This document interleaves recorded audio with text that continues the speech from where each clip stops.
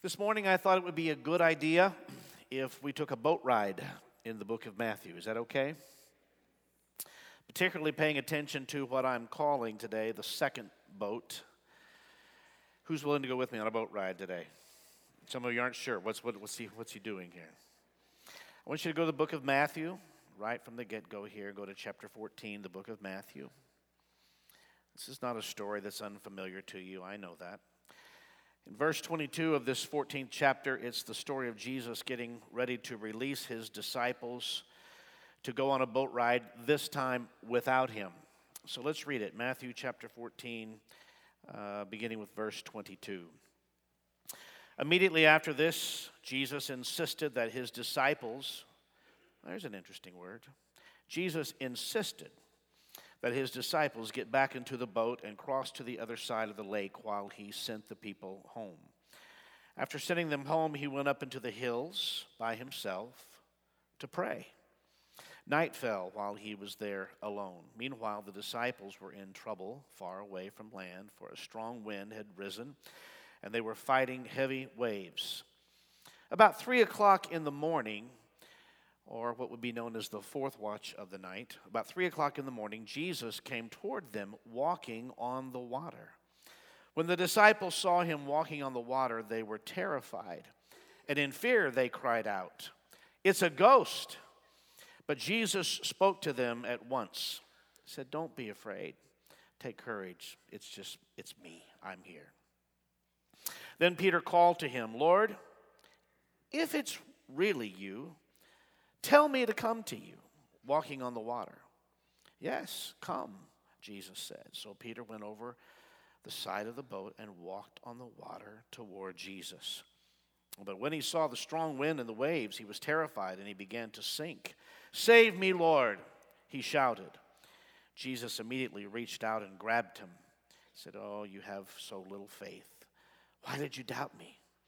When they climbed back into the boat, the wind stopped. Then the disciples worshiped him. "You really are the Son of God," they exclaimed. Let me just repeat that last verse of verse 33. Then the disciples worshiped him. "You really are the Son of God," they exclaimed. Now this chapter, when you read it from the beginning, is just filled with lots of bad stuff that's happening. It just seems to grow with intensity as the chapter progresses and keeps going. All the way from the cousin of Jesus, John the Baptist, being beheaded because of the young lady who had done a seductive dance before Herod, and therefore he was going to give her whatever she wanted. Her mother made the request, "We want the head of John the Baptist." You know that. All the way to storms striking the disciples literally because they are obeying God. We're going to deal with that in just a second. To a young man, Peter, who's about to sink in the water because he's walking out on the water by faith to the command of God. But even before all of that, something else has happened. They're running out of food.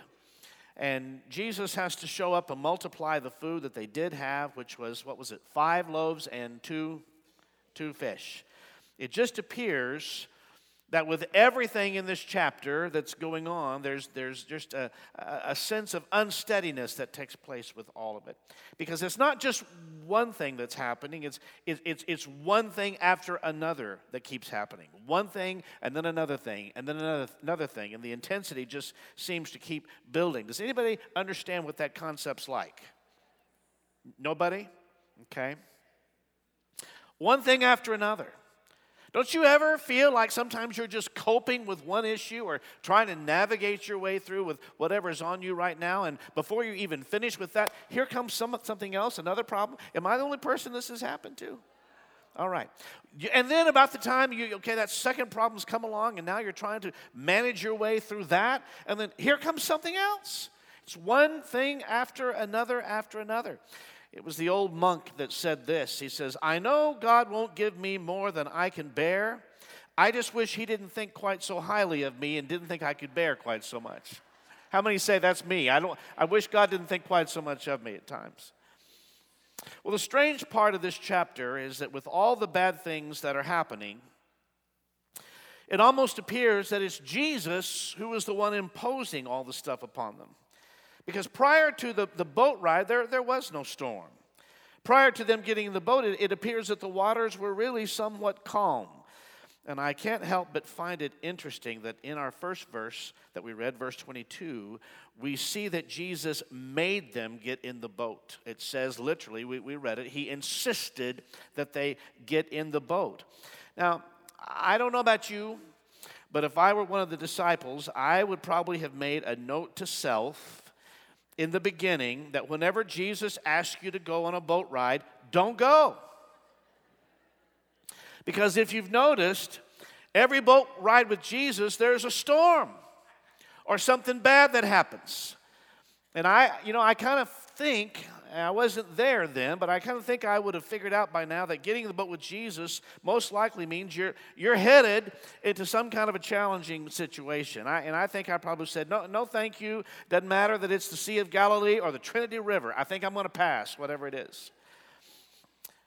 Because with these boat rides, there always seems to be some lesson of faith that I guess I would rather learn lessons of faith sitting on a pew here in Bethesda. How about you? Rather than out on the open sea.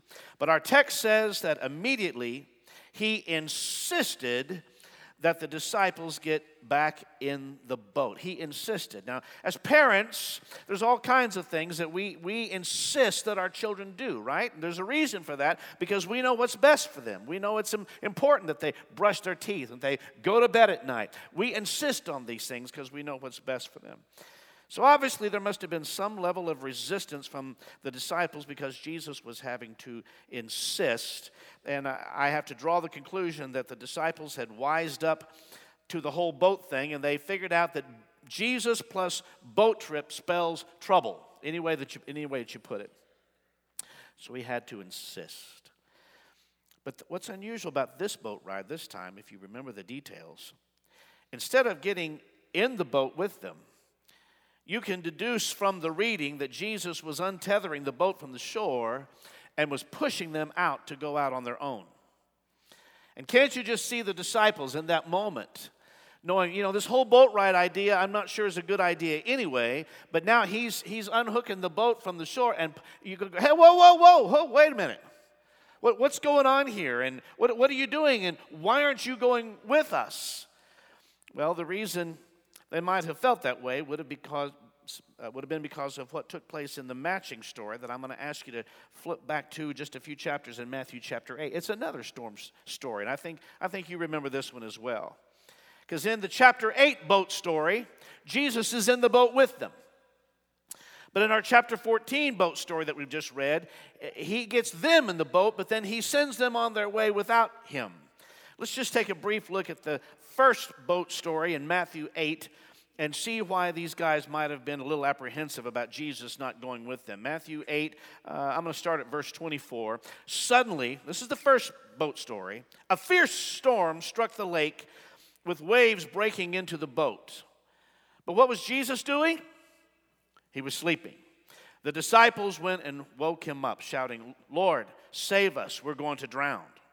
Jesus responded, "Why are you afraid? You have so little faith." And then he got up and rebuked the wind and the waves, and suddenly all was calm, and the disciples were amazed, saying, "Who is this man?" They asked, "Even the winds and the waves obey him." So in this boat ride, the first boat ride here, Jesus is in the boat, but he's sleeping. But in our chapter 14 boat ride that we read first, which is really the second boat ride, Jesus stays ashore, but he goes to the mountain to pray. So we have two completely different situations here, though both are related to what we would maybe call the boat test, as it were. So why do they need a boat test? Because it seems like they're just facing the same thing over and over again. And I guess what I want to propose to you today is a simple answer that I have to that question. I'm going to ask you to consider, why are they going through this boat test again and again? Because I think it might be possible that somebody in the room today, you're in the boat test this very, very moment. If you want to keep one finger in chapter 8 and another finger in chapter 14, I want us to compare how these two boat stories end, because they do not end the same way. In chapter 8, the last verse of the story of verse 27, this is the first boat story, it says this: the disciples were amazed, saying, "Who is this man?" they asked. "Who is he? Wow, even the winds and the waves obey him." But then let's go back to our second boat story, chapter 14, which ends in verse 33, where they say this: then the disciples worshiped him. "You really are the Son of God," they exclaim. The first storm, chapter 8, ends with a question mark. Who is he? Who is this man? The second storm of chapter 14 ends with them soaking wet, but having a worship service, because this story ends with an exclamation point as they say, "Truly, he is the Son of God." Now, my theory is that the first storm, they just didn't have full knowledge yet of who Jesus was. They just didn't know. Therefore, that dilemma produced the questions. What's going on? Or why is this happening to us? Why are we in this situation? You know what it is to have questions about your circumstances. Becky and I certainly do. We spent a big part of 2016 asking why questions. And I know many of you walked through 2016 with lots of why questions of your own. But you know what happened to us. We had just buried Becky's mother at the end of 2015. And then on a Saturday night in April of 2016, out of nowhere, and for reasons that we still don't know, having never had a back issue before in my life, I somehow managed to have pushed out of my spinal column a herniated disc, and it grabbed the L4 nerve, pinched it, and stretched it, and brought it out with it out of the spinal column. It was a fun day. It really was. I experienced pain levels that I had no idea were even there. I even made up some of my own. The pain was never really in my back. People are always asking me, "How's your back?" My back's fine. The pain, because it was the L4 nerve, was shooting down all the way down my leg. And so that's what happened. Then just a few days after that, our son-in-law accepted an assignment from the U.S. Army that moved him to Pittsburgh, Pennsylvania. Well, Pittsburgh to us, when you're in Fort Worth, Texas, feels like the other side of the world, let me just tell you. And he determined that he needed to take our daughter with him because she is his wife. That would be the reason for that. So then about 6 weeks after that, Becky had to have right rotator cuff surgery and a reattachment of her bicep, and she was a complete mess for a while. I had to blow dry her hair because she said she couldn't lift her arm. And I had to do all kinds of things for her. And by the way, she's still milking that one as much as she possibly can. And she's completely healed by this time. And in the midst of all of that, there were other issues going on that we were fighting on a daily basis. And honestly, our why questions kind of went through the roof for 2016. Our world pretty much felt like grief and pain and hurt and sorrow and loss and grief and pain and hurt and sorrow and loss over and over again. Does anybody remember that old hymn of the church, "Gloom, despair, and agony on me"? Deep, dark depression, excessive misery. If it weren't for bad luck, oh, you sing those hymns so well. Gloom, despair, and agony on me. Well, that's just in case you're not sure, that's really not in the hymnal. But we could easily sing that song because our minds and our hearts, as we walked through 2016, they were filled with why? Oh my goodness, why? Just not even over one problem, and another one showed up, and it was over and over and over and over again. We began to say things like, well, so what's going on with this boat that we're in? Is it the Titanic? It feels like the Titanic. We just wanted off the boat, to be honest. Of course, we had all kinds of people, meaning well, saying, what is the Lord teaching you through all of this? And some days, the only thing I can say, well, he's teaching us that pain really hurts. And you need to be really sure you don't run out of hydrocodone when you're in that kind of pain. But seriously, we were asking the Lord, because it just was, it was so much at one time. And do you ever have problems that come along that just feel so random to you? Just random. Just coming from one place and then another. And it felt so random to us that after a while you start to say, Lord, what are you trying to say to us? What's message are you trying to communicate to us? And we began to sense that every trial, every bad boat ride, every storm, everything that you go through, you know what we think we learned through this process? Through all that stuff that you go through, it should not end with question marks about Jesus, like the first boat ride. No, it should end with an exclamation point of praise and worship, like the second boat ride. And God was saying that no matter what you're faced with, no matter what you're going through, the goal of God in the finale of the boat ride for you is worship. Are you hearing me yet today? Not, why, God, are you doing all this to me? Not, do you really love me? Not, the finale is not, what's really going on here? The finale is not, is there even a God? No, because this is a perfect place for me to remind all of us what Peter says in 1 Peter chapter 1, verse 6, where he says, in this you greatly rejoice, even though now for a little while, if necessary, you have been distressed by various trials, so that the proof of your faith, being more precious than gold, which is imperishable, even though tested by fire, may be found to result in praise and glory and honor at the revelation of Jesus Christ. What Peter is saying to his church is this: the end of your situation should be a greater view of who Jesus is. Now, you may not want to hear it that way if you're right in the middle of the boat ride and the waves are splashing in on you right now. I understand that, because we know what that feels like. But I'm telling you, at the end of it all, it's a greater view of who Jesus is. Not a question mark that would ask, who is this guy? That even nature, he speaks to nature and it stops. But when we get out of the second boat, we were able to say, oh, truly you are the Son of God. And that's what happens in verse 33 of Matthew 14, as we've read. But I just want to be real vulnerable with you here today for a second. And I want to say this because I think this is true for many of us. The problem that can so easily confuse us is that sometimes, you're not going to like this, by the way, because I don't like it. Sometimes your obedience can put you in a storm. Sometimes your obedience can put you in a storm. The disciples, if you were following me in this story, the disciples are not going through a storm because while Jesus was preaching, they were at a bar. That wasn't the problem. Or they were out smoking weed or doing something they shouldn't be doing. No, they were with Jesus. And listening to Jesus sometimes can put you in a difficult place because they were doing exactly what they were told to do. They were doing exactly what he had insisted they should be doing. They got into the boat at his insistence in obedience to him, having no idea that the storm was next.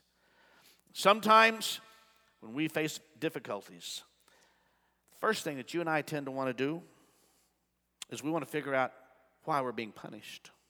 You ever been there? Lord, I got this problem going on. What am I being punished for? And let's be honest.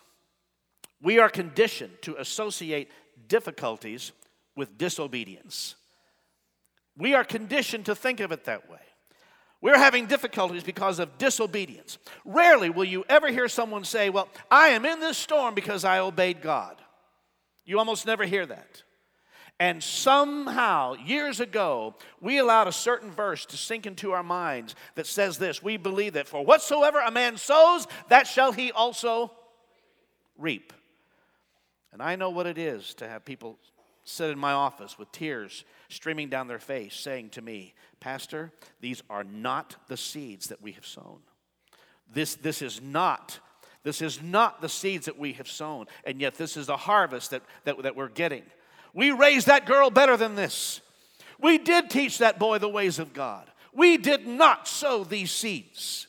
And we automatically think, I'm in a storm, which means somehow it looks like I have messed up. And we can even concern ourselves with what other people think. I'm in the storm because I've messed up. Because we seem to be only able to associate storm with Jonah. And we know what happened to him. It was out of disobedience. But rarely, if ever, do we associate storm with obedient disciples, like we see in our text today. Do you know, Bethesda, that you can be right in the center of the will of God and yet be going through the hardest time of your life? Hello?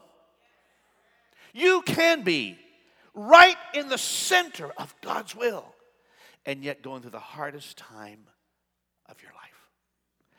Our friend Ravi Zacharias, who's spoken here a couple of times in his book, Why Christianity Has Failed You, he says something extremely profound when he says this.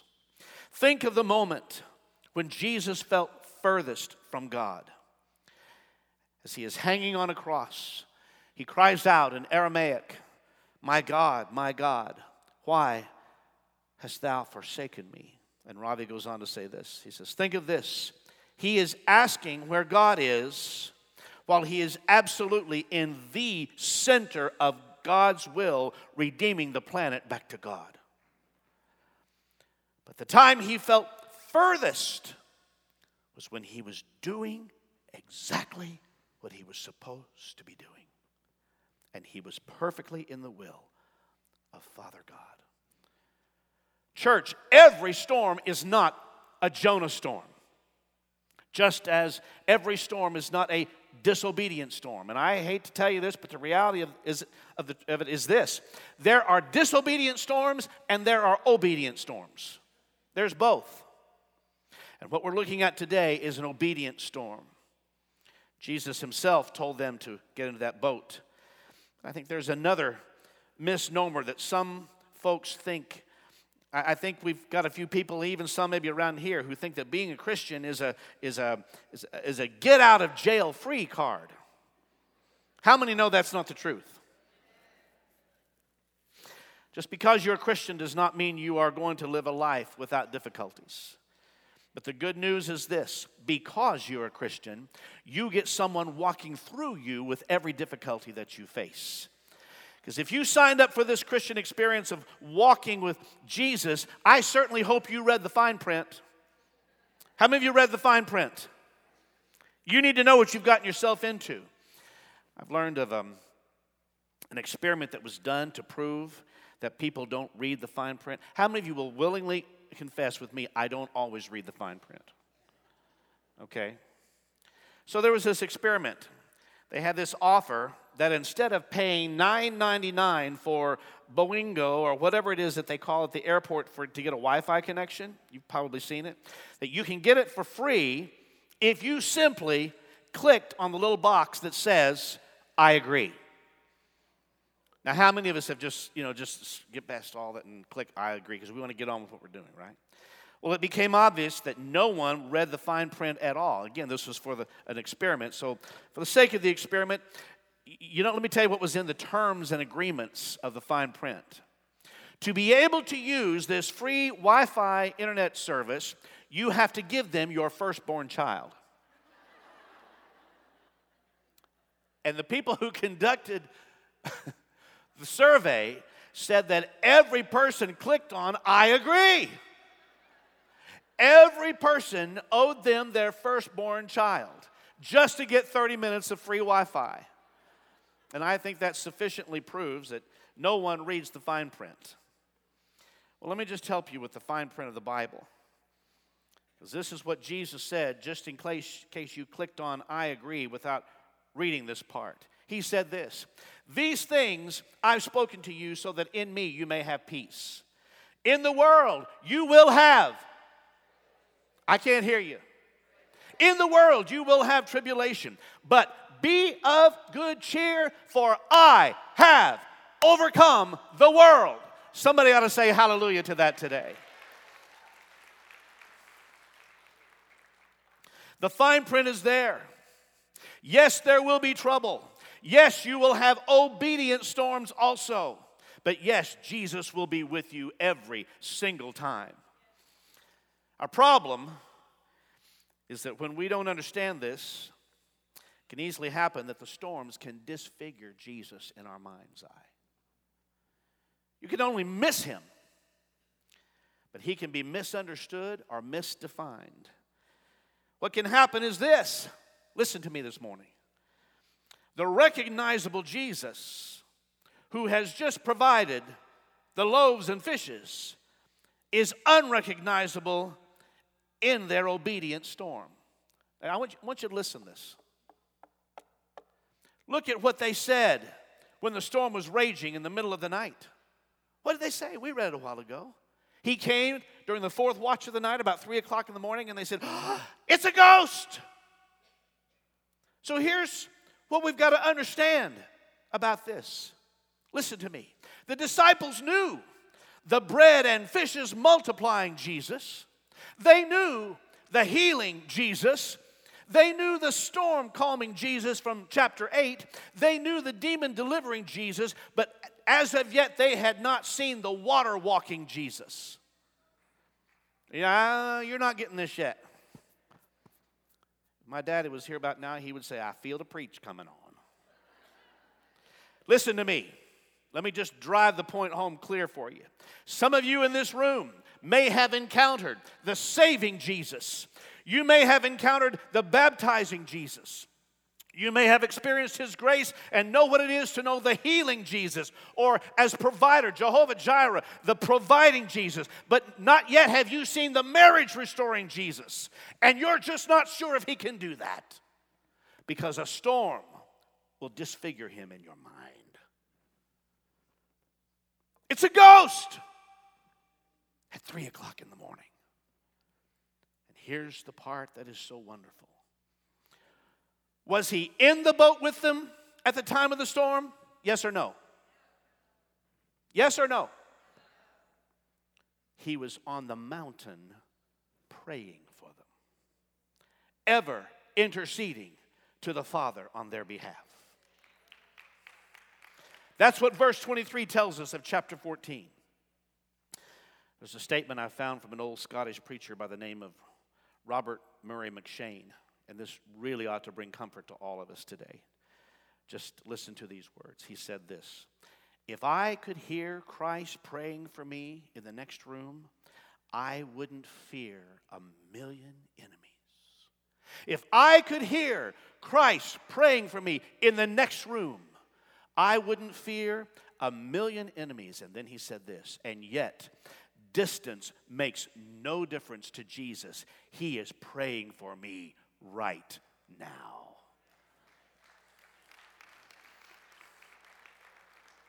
So that means that while you sit here in this room this morning, feeling alone in the battle that you're facing, maybe struggling as a single parent, or struggling as a single person, or struggling as a married person, struggling with your health, struggling with your job, struggling with what the future holds, can we all be reminded this morning that you are never, ever, ever, ever, never, ever, ever fighting your battle alone. The battle is the Lord's. He is ever interceding for you.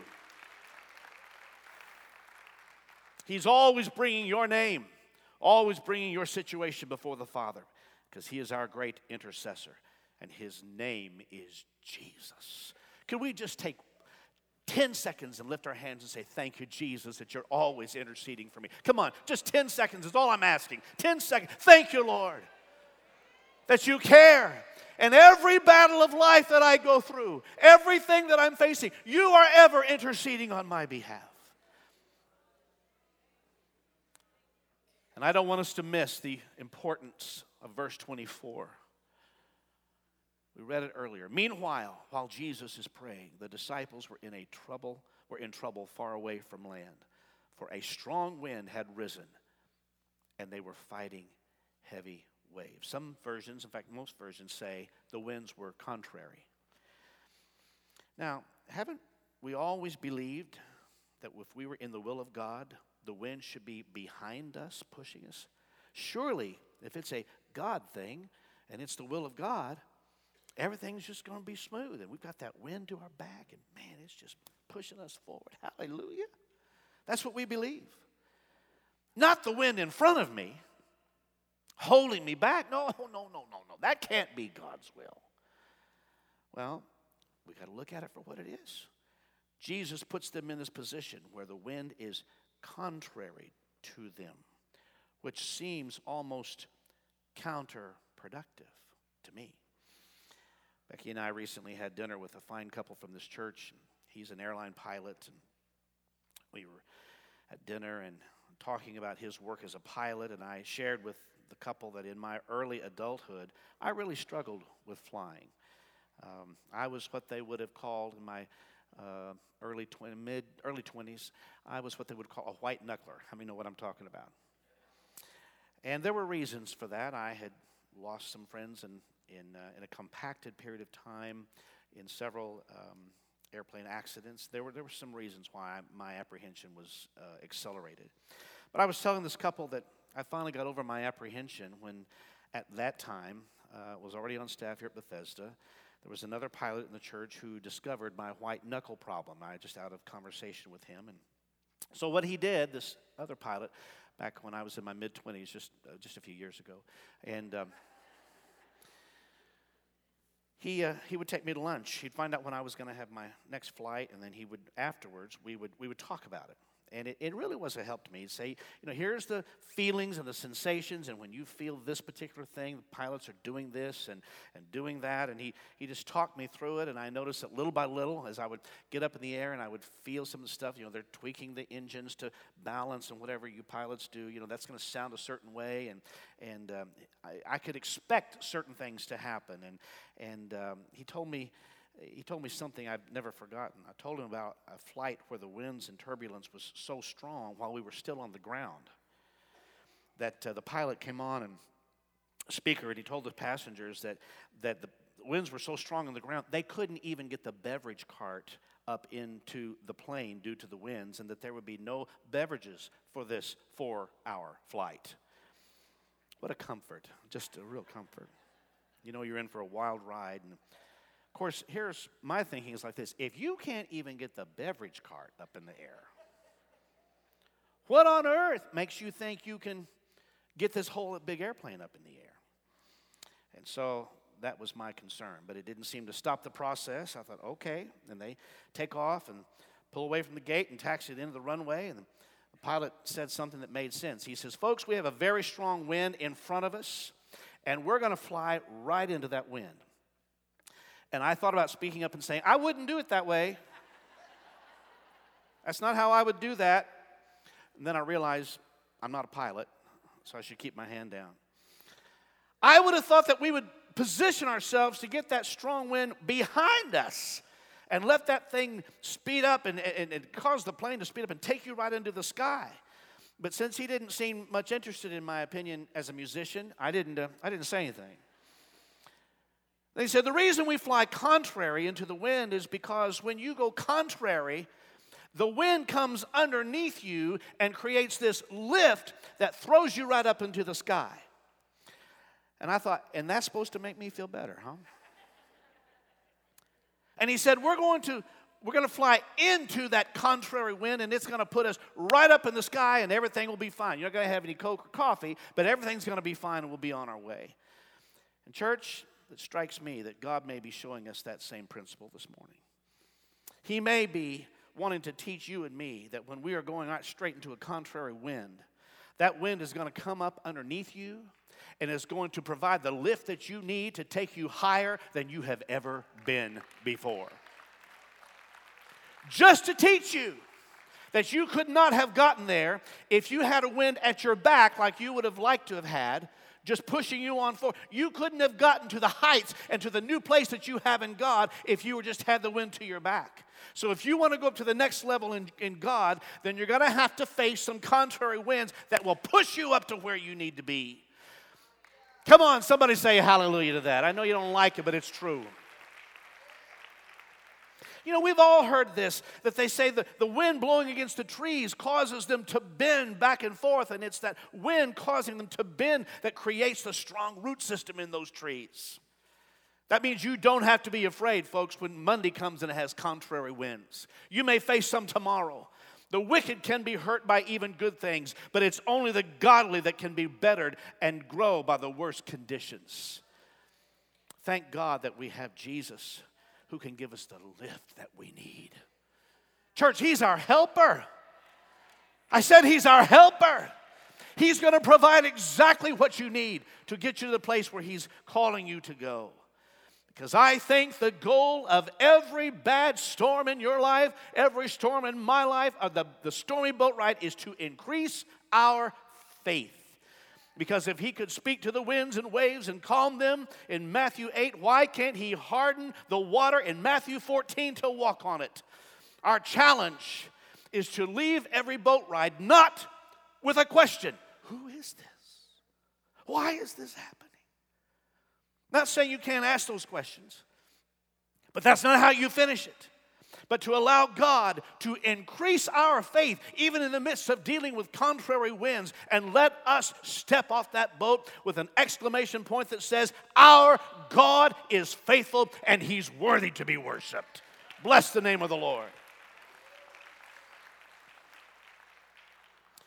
So the disciples in the boat hit with the contrary winds in the fourth watch of the night. I'm going to try to say this very quickly because I think it's an important point. The Bible says Jesus came to them walking on the water. When the disciples saw Him, they were frightened, saying, "It's a ghost." And they cried out in fear. Isn't it crazy what fear will make you do? Just crazy, particularly in the fourth watch of the night. Fear will make you misdefine things.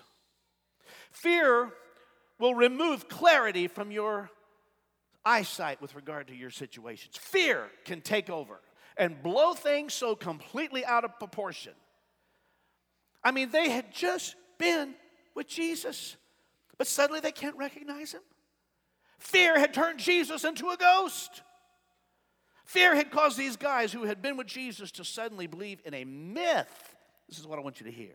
That had been perpetuated in that area for some time. And the myth was this. It was believed that during the fourth watch of the night, which means between 3 a.m. and 6 a.m., and a sea storm comes in that fourth watch, in that time period, that it is from activity in the demonic world. How they got there, I don't know. But that was the prevailing myth.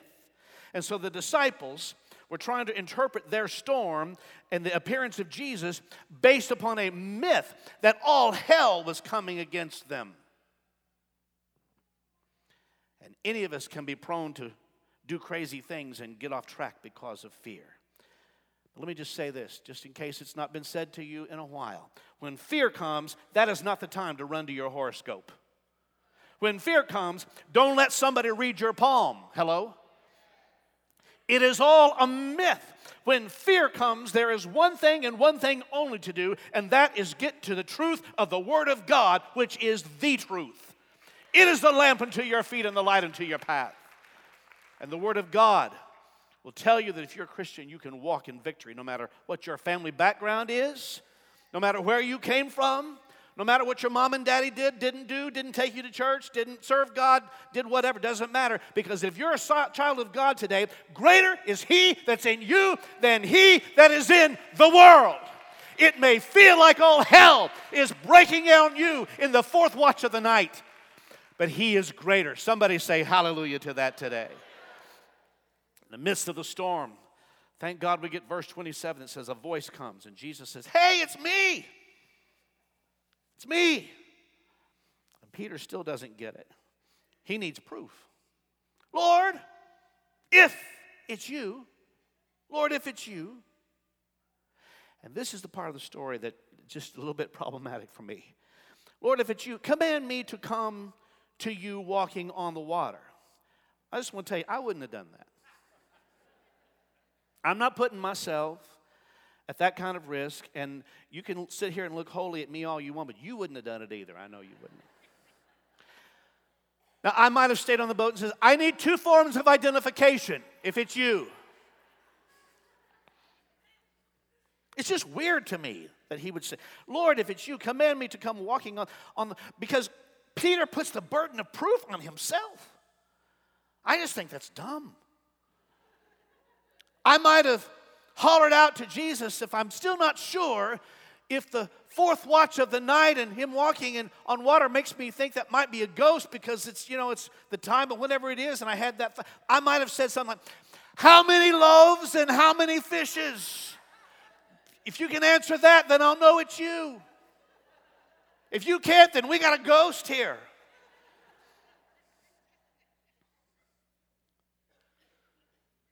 They know the walking on land Jesus, but they don't yet know the walking on water Jesus. Apply that to your situation. Sometimes, church, God may ask you to walk on ground that you're just not used to. Selah. He may be calling you and literally have placed you in a situation where you are walking on ground that you're not used to. Even when there are some doubts. This is just the truth. There are just some walks of faith that you're not going to have all the answers. I can't tell you how often I sit in my office with folks, and all I can do is point them to Jesus. So there's not a real good answer for that. There's not. And you may be saying, in the midst of your situation, you're a Christian, you believe in the Lord, you believe that you're a person of faith, and you want to do the right thing. You're not sure if this is an obedient storm or a disobedient storm. You're still trying to check out your own situation, see where you might have, oh, God, did we make the right choice? Oh, Lord, help us. We're just not sure, just got doubts. Can I just tell you today and let you get comfort from this, that you can bring your doubts to Jesus, because you may sink, but you will never drown with God. We used to sing, Jesus, Jesus, how I trust him, how I proved him, or. And that or stands for over and over, not this kind of or. How I proved him, or and or. Peter starts out walking. He walks a bit. We don't know. We're not told from Scripture how long or how far. But then fear hits him again, and he starts to sink, but he cries out 3 words, Lord, save me! Let me tell you what I love about those 3 words as I bring this to a close. Pastor Brent, if you want to come. When you are sinking, it is often the situation, when you're in that kind of a deal, that those 3 words are all you have. Is there anybody in the house this morning besides me who's been in a situation where the only thing you can say is, Lord, save me. Lord, help me. You may not have a long, eloquent prayer, but those 3 words are enough. And I close with just this story, very quick story. Shayla and I my son were at a conference. It wasn't just a small group of pastors who were meeting with a wonderful Bible teacher and theologian from the United Kingdom a couple of years ago. And this is an elderly gentleman who has written many books on the Bible. He's just, extremely incredible teacher, highly respected, highly revered. And yet in the midst of talking about God's faithfulness and even praying, he talked about the time when he had to drive his wife to the doctor's office only to have the doctor give them the announcement that his wife had a very rapid advancing cancer. It's never the news you want to hear. Everything about that trip to the doctor's office was negative and just not at all what they were hoping to hear. And this man, this incredible Bible teacher, told those of us, it was just a small group, it was literally the meeting was in a house, just a small group of pastors who were there. We sat with him for a couple of days just to glean from his teaching. And he said, gentlemen, he said, let me tell you what I did. He said, we got in the car at the doctor's office, and before we pulled away, before I put the car in gear or even put it in reverse to back out of our parking place, he said, I just grabbed my wife's hand and I prayed this prayer. Lord, you know what to do. That's it. And I thought at probably the most critical time of their life and their marriage, When those threatening words come, all he could say at that moment is, Lord, you know what to do. Can I tell you that in my own life, I have echoed that now many times. I love the simplicity of it. I love the fact that we serve a God who doesn't have to have eloquent prayers are nice. We heard them on TV this week at the inauguration. That's nice. It's great. But I also know this. Your prayer may not be grammatically correct. It may not even be theologically airtight. But 3 words spoken from the heart, I'm so thankful today, will bend the ear of a loving Heavenly Father who has declared himself to be our helper. Let's just bow our heads for just a moment before we dismiss this service. 3 words from Peter. Lord, save me, was all it took for Jesus to reach out, grab him, and help him back in the boat. And when Jesus and Peter climbed back into the boat, the wind stopped. And the Bible says, and this is what I want you to take home with you today, that the disciples then worshiped Jesus. Speaking just personally for my wife and I, if it takes a rotator cuff and a herniated disc to get our hands in the air to worship Jesus, then so be it. Some of you are right in the midst of the second boat, right in the height of the storm. And what I've tried to get across to you today is you may know the saving Jesus. You may know the Jesus who has done any number of incredible things in your life. You may have witnessed signs and wonders and miracles and all kinds of things. But somehow today you find yourself in uncharted territory, being called upon to walk upon ground that is unknown to you and unsteady for you. You may be dealing with fear. You may be dealing with doubt. But I want us all to be reminded today that our fear and our doubt does not intimidate Jesus. Blessed be the name of the Lord. Blessed be the name of the Lord. Lord, I just speak for all of us here today, if I dare to do so, as we are before your throne. Can we just let it be known today that we are yours to command wherever you lead us. And if you will go with us, Lord, we can go anywhere. Your grace can sustain us through anything, even if it is an obedient storm, a storm that is a result of our obedience to you. Thank you, Lord, that you are always there.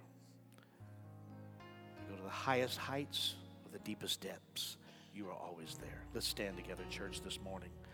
Prayer team, if you want to quickly, those of you who can quickly get in your place.